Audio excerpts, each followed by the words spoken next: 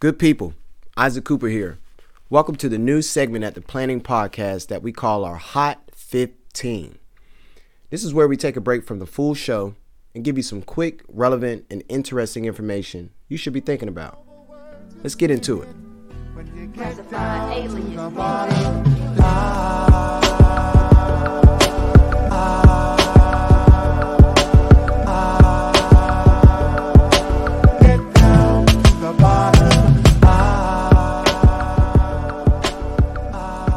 This should be an interesting episode. My first question is for all of our audience. Shout out to all of our subscribers. Make sure you share this episode.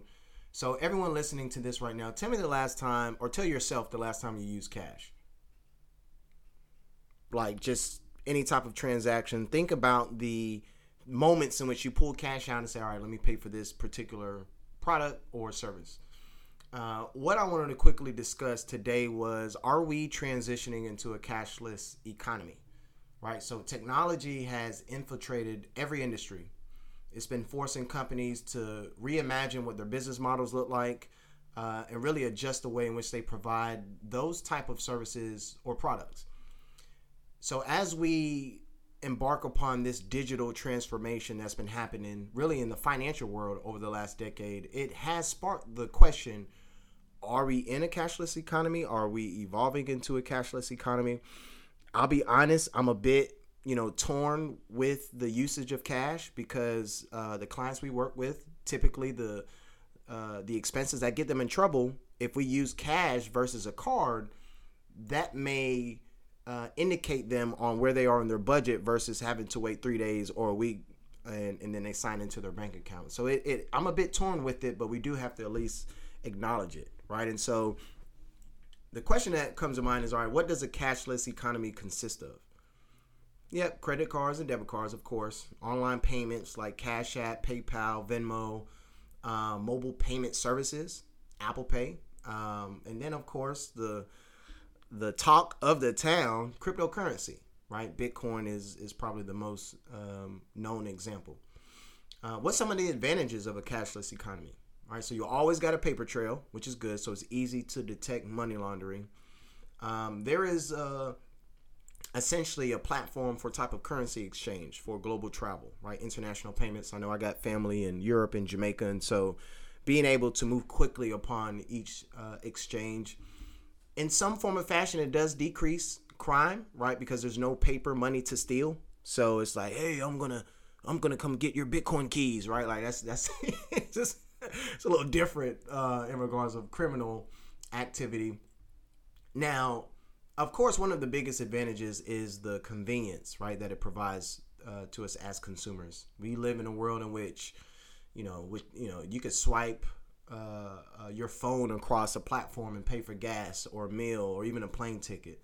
So, as we think about this cashless economy, let's do this. Let's look at a few of the disadvantages, right? And checking it at. So a national survey by FDIC, which is the Federal Deposit Insurance Corporation, and essentially FDIC is what you see based off where you bank to ensure that you have that type of insurance just in case something happens to the bank. There's a dollar amount that you have protection over.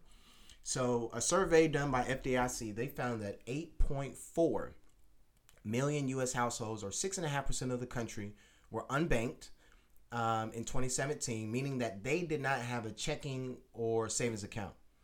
Now, another 24 million, or close to 19% of the country, were classified as underbanked. So this term refers to individuals who have a bank account, but also use other financial services like money orders and payday loans. So 70% of this group actually uses cash for daily purchases. So in a cashless world, millions of unbanked and or underbanked Americans would struggle to buy what they need to survive. So of course, the disadvantages of a cashless economy, inequality, naturally, overspending, right? If it takes a good amount of time for you to check back on your activities, you may go over budget on a few items. Another disadvantage of the cashless economy, and we've been telling clients about this, probably you'll see a large increase in regards of cybersecurity, in regards of businesses to have your eyes open on. So privacy, right? Privacy and security is a disadvantage. Then the fees, right? At the same time, it still costs money to send money. So that's another thing that you'll have to take into consideration. And then just technology problems. What if there's a glitch? What if there's a shutdown? Now, it's okay if there's a glitch and you put an extra $20,000 on my account. Let's just not, tell anybody about it. But that is a potential disadvantage. So it's not surprising seeing the surge in the use of cashless transactions.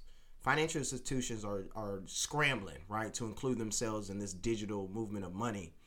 But it would be hard to say that while we live in this cashless economy, in the next 5 to 10 years, I actually strongly believe that cashless transactions will be the main way in which money will be moved over time, ironically enough.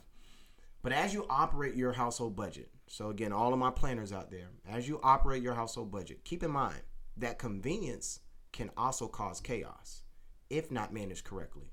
So one of our most effective tools when addressing one's budget is the utilization of cash.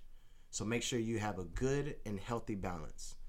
I hope this has been a quick check-in, hot take, value add for you today. Make sure you subscribe, leave a comment, tell your friends, and of course, stay playing.